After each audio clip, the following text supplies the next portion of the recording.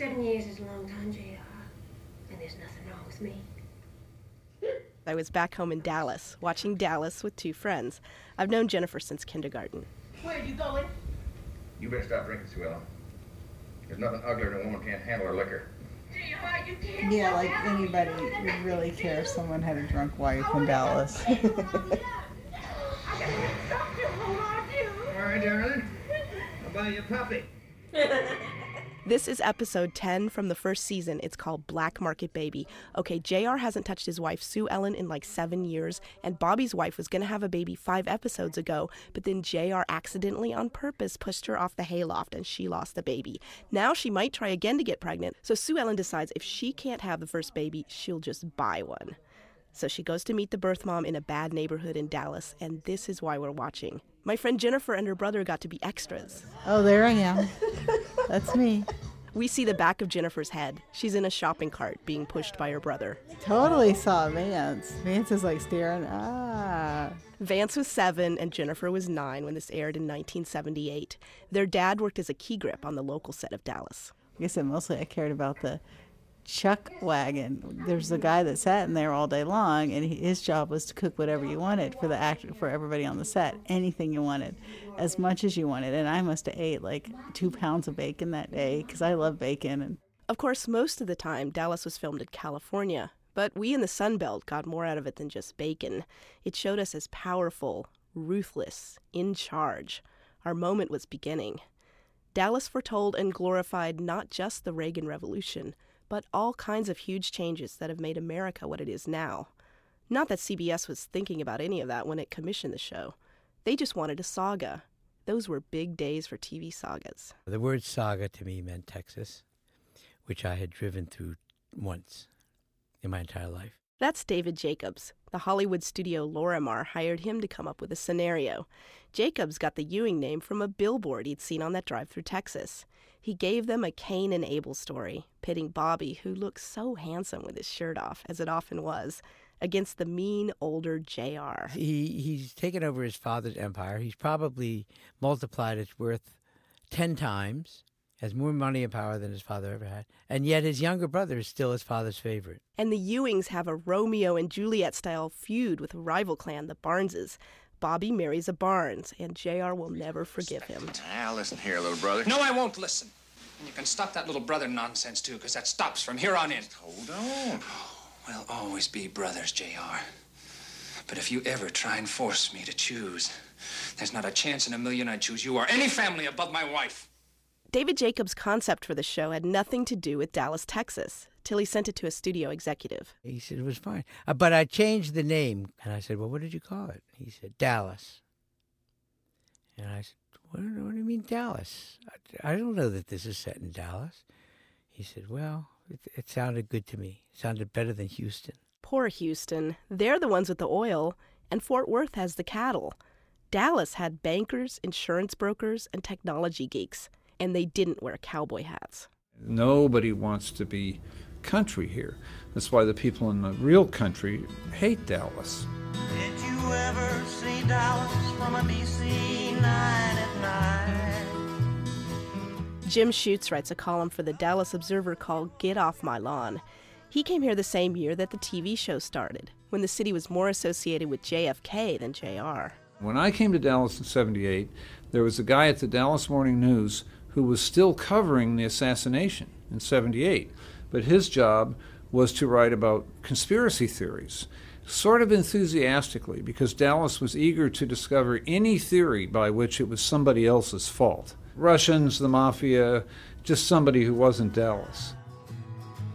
Well, Dallas is a rich man with a death wish in his eyes. A steel and concrete soul and a warm-hearted love to the sky. A rich man who tends to believe in his own lies. Texan Jimmy Dale Gilmore picked up on that Dallas hint of menace and shame even before Hollywood did. But then Hollywood took JR, the bad man who just didn't care what people thought, and made him the hero. It made Dallas, which was this grouchy, adding machine kind of actuarial city, look kind of cool and romantic. So Dallas then embraced the myth and in some ways became like the TV show.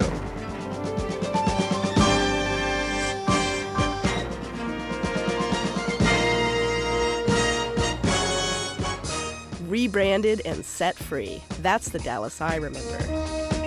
We could not build malls and skyscrapers fast enough. We could not perm our hair out big enough. We threw up subdivisions of giant houses with big chandeliers and enormous foyers. We hurled forth megaton versions of JR, H. Ross Perot, George W. Bush. But I'm getting ahead of myself. Because it was so successful in that second season, CBS asked Dallas to do 4 additional shows. David Jacobs, the creator of Dallas. And they already had their cliffhanger. And somebody, and nobody knows whether it was Camille Marchetta, who was the story editor, or some people say it was Art Lewis, who was the producer, but somebody said, let's shoot the son of a bitch.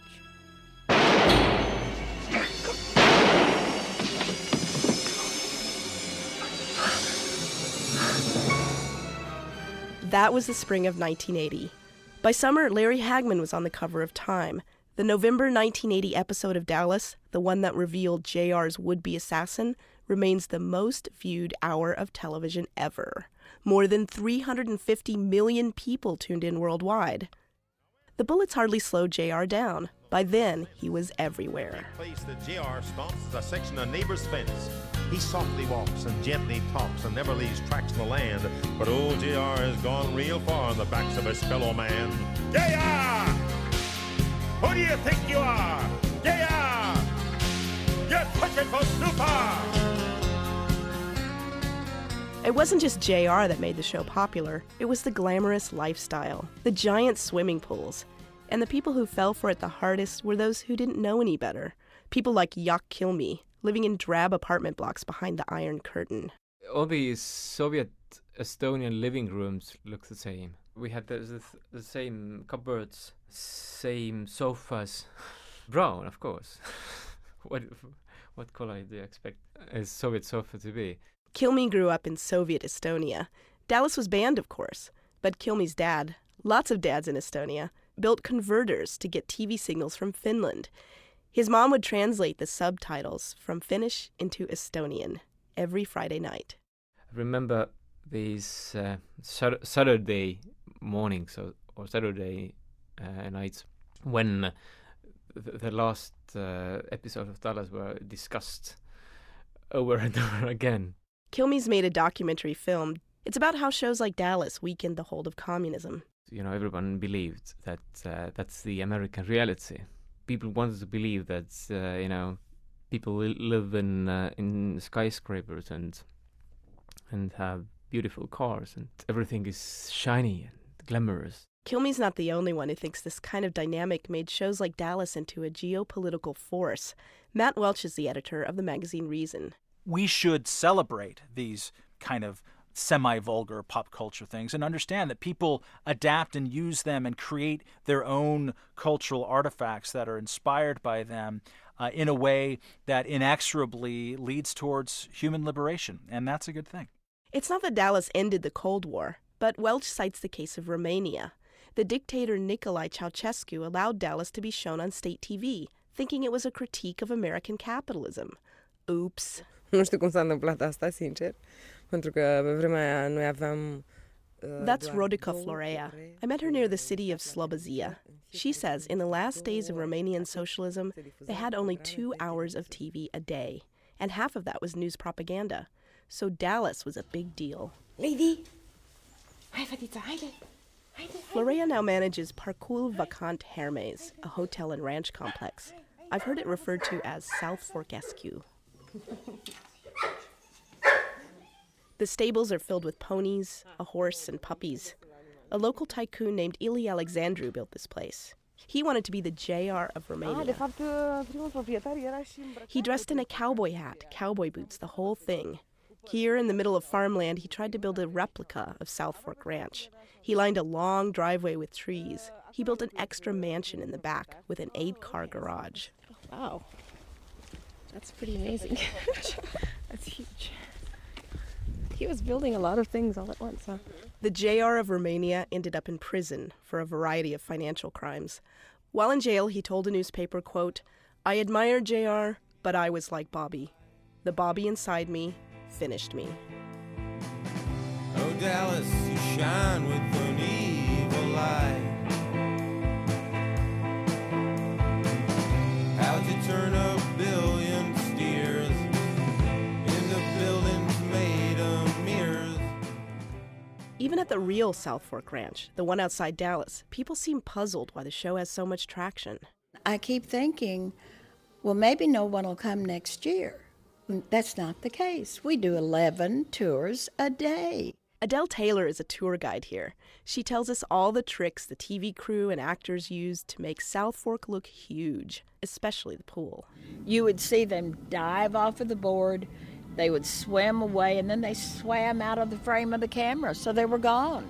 And they were down at the other end, we thought, of that long, long pool.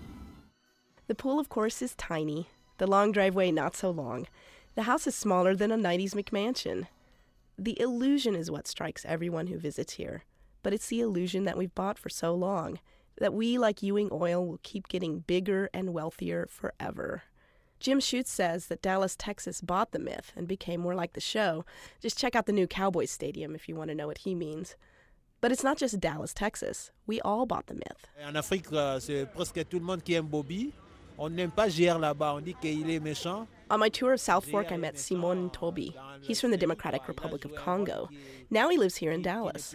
For him, the show is all about the American dream. Our American dream is not true, is not also false. Not true, but also not false. It depends to what you want to do. You know what I'm saying? Yeah, when I came in America, I didn't have money. You know what I'm saying? I think only $5. Dallas gave Simon the heads up that the American dream would be kind of brutal and competitive, with no one looking out for the weak. In French, that song, they say, Dallas, malheur à celui qui n'a pas compris la vie. Donc, malheur à celui qui n'a pas compris la vie. You understand? Yeah. Bad luck to he who does not understand. One day he could lose his life. Somewhere in the world right now, the original show is still airing, teaching more people about our cycles of boom and bust, our desperate housewives and scheming tycoons. But it's not broadcast in America anymore. We know the story too well. We all live in Dallas now. Malheur celui qui n'a pas compris.